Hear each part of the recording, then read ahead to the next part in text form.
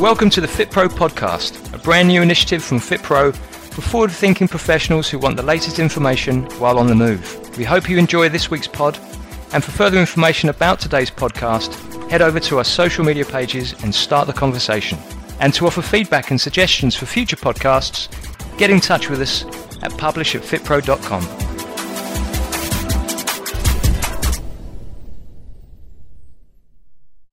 Welcome everybody to the FitPro podcast. I'm Jane Waller and today I am here with John Polley.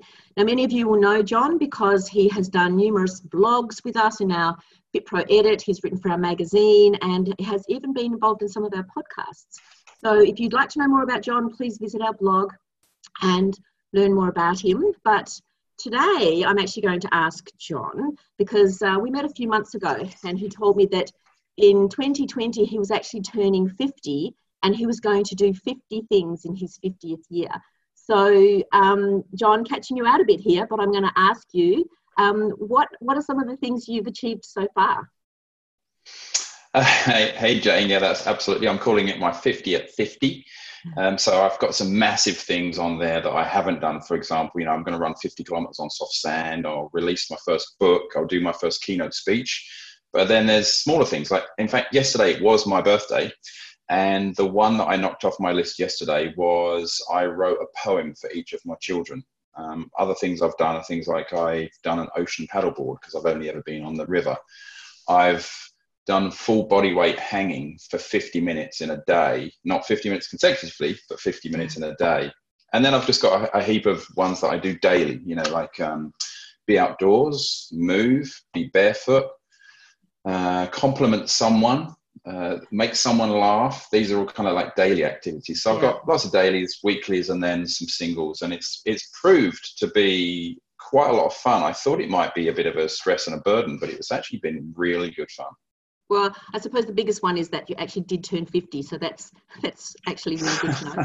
And you still have plenty of the year left to finish the other one. So good luck. And if FitPro can do anything to support any of those, please let us know because you're a good friend to FitPro and we would love to see you succeed. I'm sure you will. Have no doubt that you will achieve every single one of them. But today we're actually talking to John about how the mental and the emotional and the physical systems influence each other. So, John, I guess my first question would be that obviously the mental and the physical state don't work in isolation, and I think most people would agree to that. But what do you mean when you refer to mental, emotional and physical systems and how mental is different to emotional? Yeah, sure. I think really I'll start off by saying I've got this kind of almost like overriding principle that I teach when I'm teaching a lot of people in the industry, and that is that everything is connected to everything. And I don't just mean, my right thumb is connected to my left big toe continuously. Yeah, exactly. And which is true. But I also mean that, from a three-dimensional perspective, I look at the three human dimensions being mental, emotional, and physical. So everything, all of those are connected to everything too.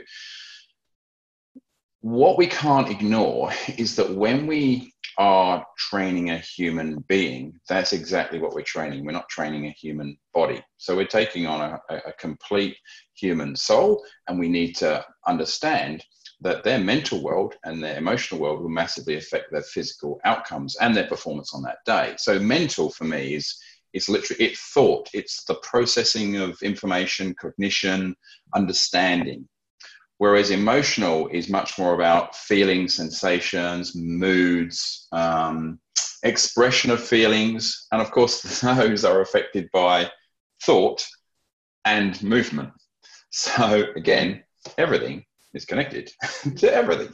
Yeah, makes complete sense. So which system, in your opinion, has more influence over another? For example, do you think our physical state or our mental and emotional state have the most impact on the performance of the body?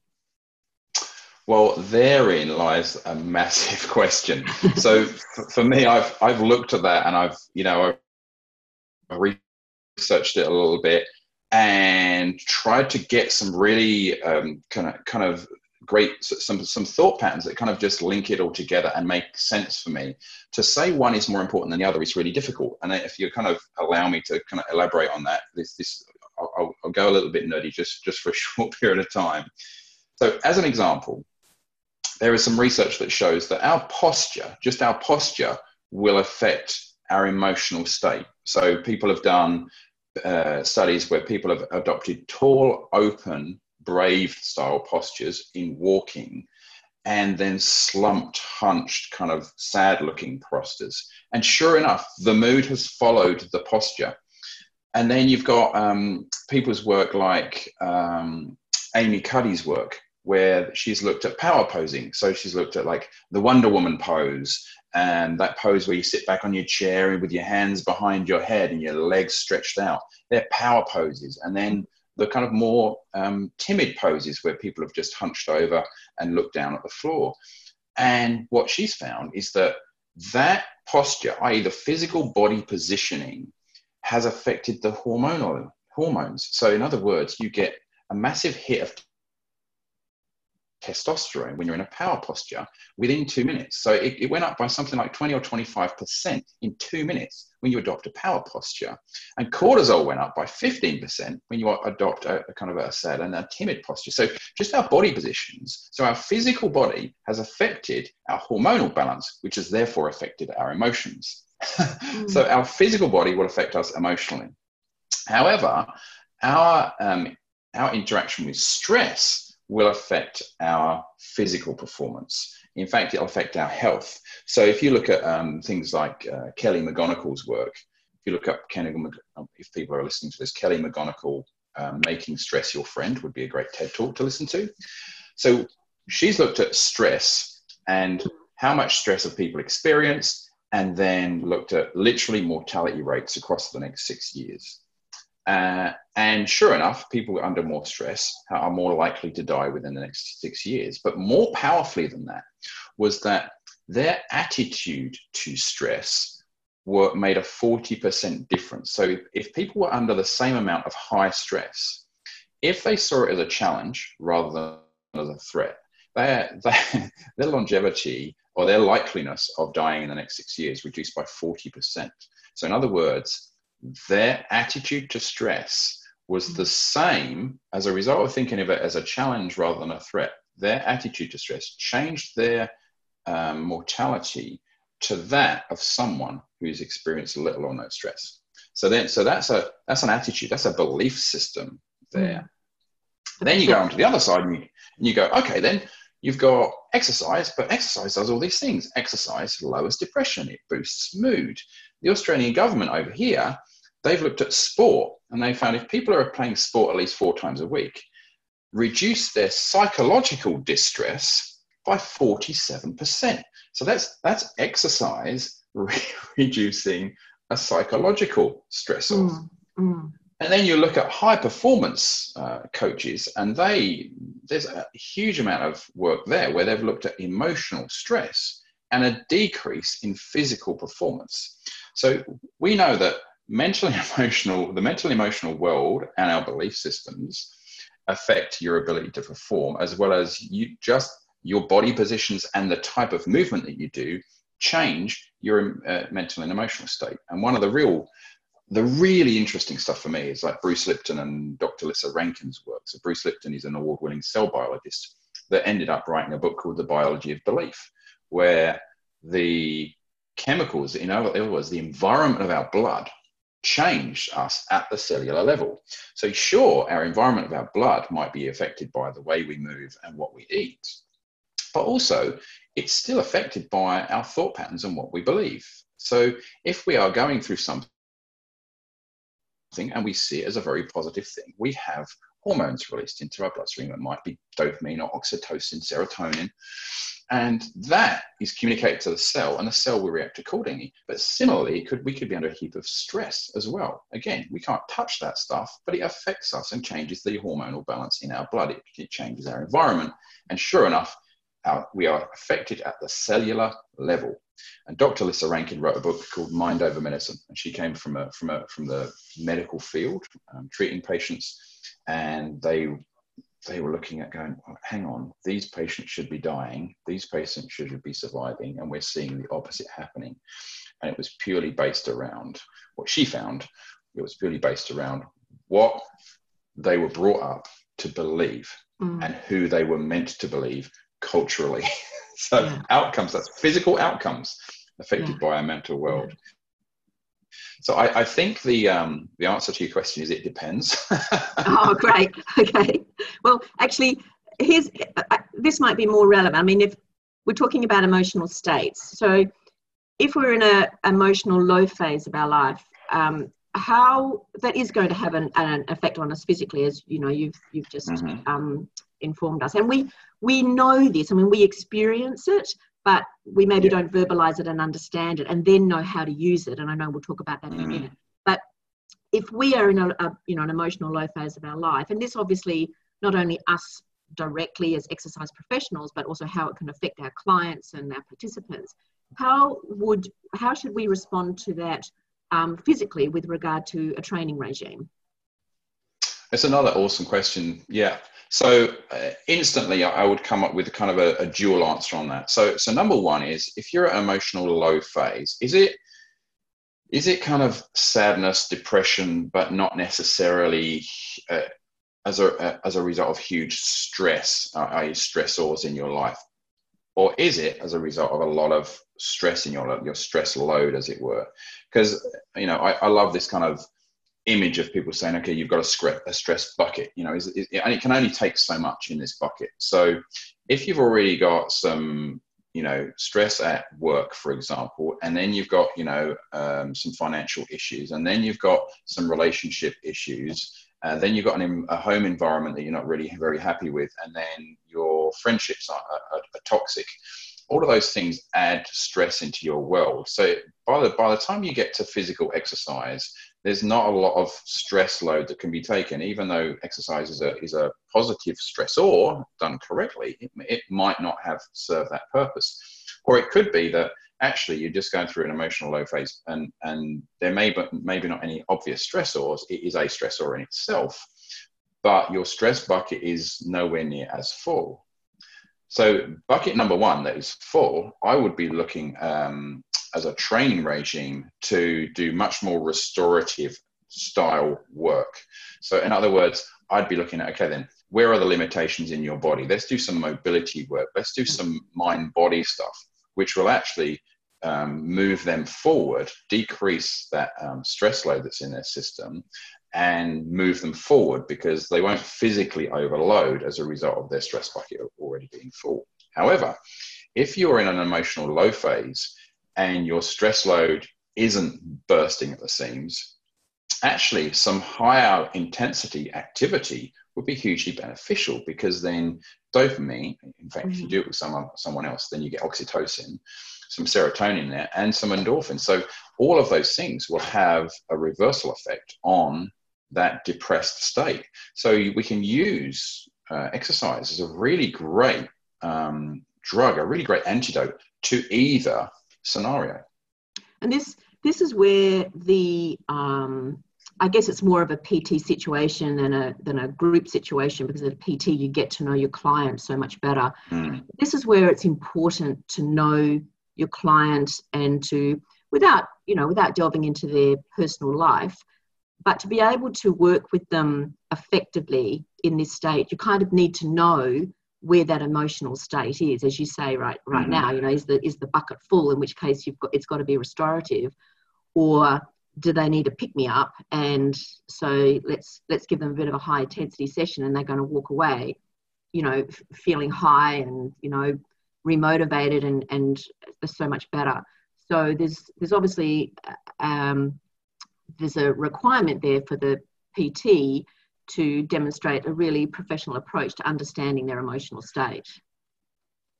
I think that's really true. And I mean, in my work and what I teach is we do this thing called the body audit. So what that entails is just a series of questions. We have 7, but it can be as little as, you know, 3. But it could be, let's say you're working with a group and you just go to the group. Okay, then who slept, you know, less than 6 hours last night? How many hands go up? Who has not drunk any water today? Who has not eaten very well today? Who, if you were to mark your stress out of 10, 10 being absolutely at maximum, who's scoring above a 7 today.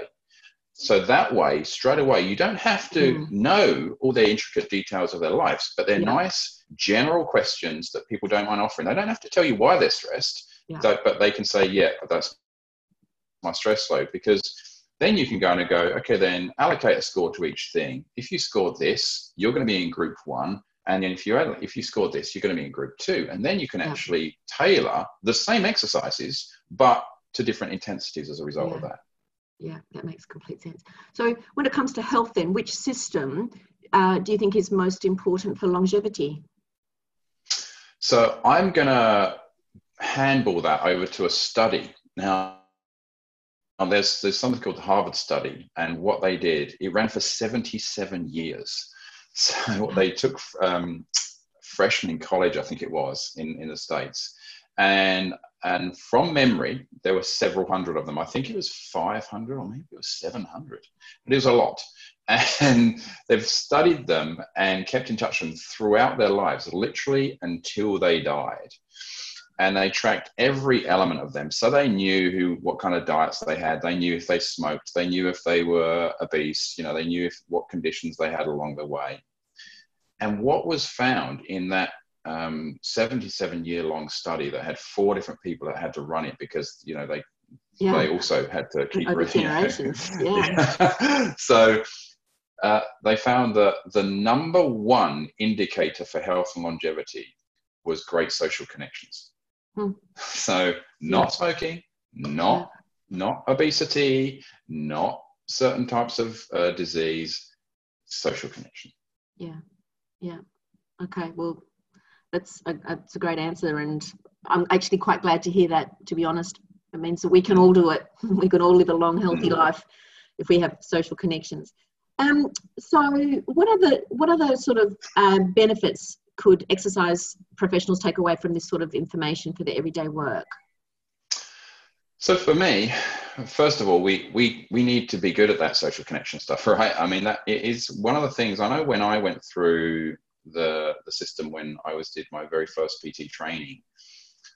There was no mention of being a people person, and there was no mention of actually just honing whatever innate talent you have to talk to people and really bringing that out. And maybe we spend a day on doing a few role play things and talking about the types of language that work with people and the types of postures that we can adopt when we're with people, and what actually may not go down quite so well, so that we can actually truly connect with another human being. And then, we could call it the advanced course, like day 2, would be getting them to connect with each other. Because what I've found is that there's two elements that will keep a client, and neither of them are how good you are at physical training. The retention rate is affected by good social connections and whether they enjoy the sessions. So foster great social connection from you to client, but actually if you take groups, foster connections in the group. And that, which isn't that difficult, because you can get them working in partner games, you can get them working in groups, and you'll also, I do little things like, what could I say? I do this thing called the circle of friends squat, as an example. Okay, so I put people in a circle, and they're all standing, and one will squat, and they have to tell you something about them. And it can be deep, or it can be completely superficial. It can be, I like the color brown, or something like that. And then they stand up, and then the next one sits and says something about themselves. And then the advanced version of that would be everyone is in a squat position, and you stand up and say something about yourself, and then it goes around the circle. And the stuff that gets revealed in that is both funny, fascinating, but typically bonds them as a group. So number 1, social connection is massively important. Knowing that we can change a person's emotional state by what we do physically with them. And if we have done something like a body audit before, we know what kind of intensity we can go to. So that would be really, really good. And just being aware of what your client's going through that day, not necessarily, hey, how fit they are, but actually what is their overall stress load across the day. Because social connection has got this thing, so all what they call the nerves of social connection hang out in our viscera. They're connected to our organs, our diaphragm, our lungs, our heart. And what social connection does is it calms those nerves. We are naturally geared to search the world for danger. And what we need to kind of learn and grow, what we need is to feel safe. Because we can't, this is a quote from Gabor Mate, we cannot be in a growth state and simultaneously be in a defensive state.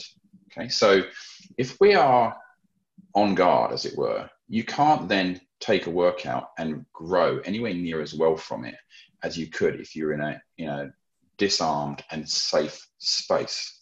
So social connection is what brings about that feeling of safety in our nervous system.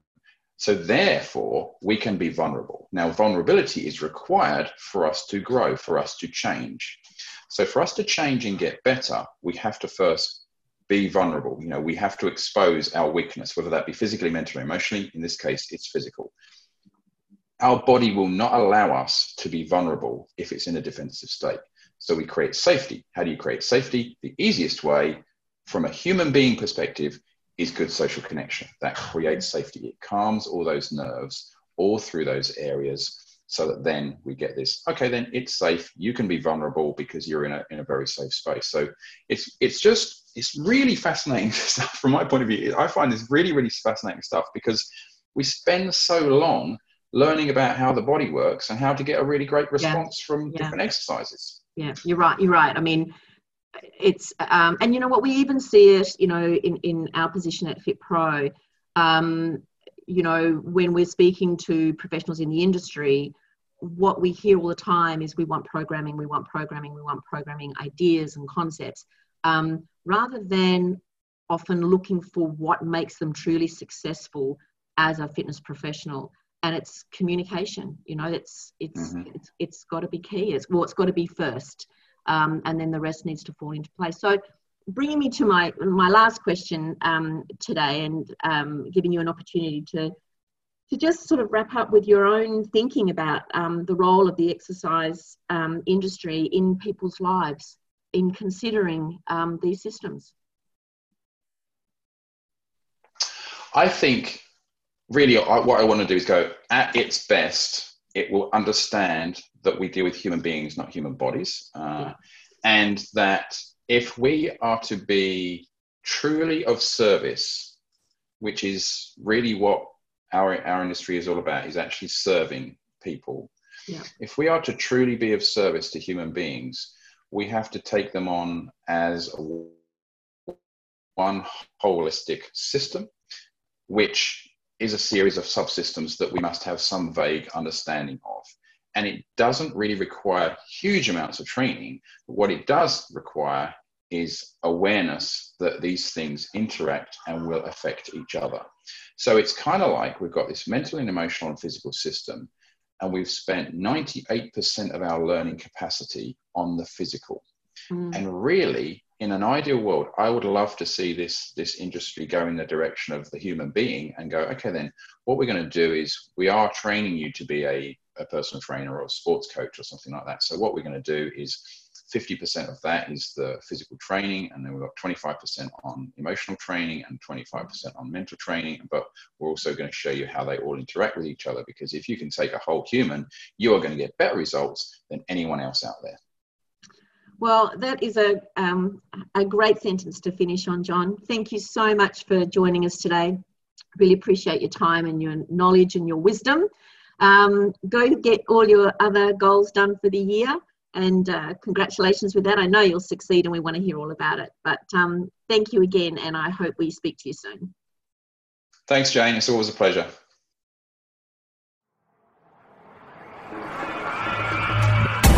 For more information about FitPro education and for details on FitPro membership and insurance, you can visit us at fitpro.com. We hope you enjoyed today's podcast and see you next time.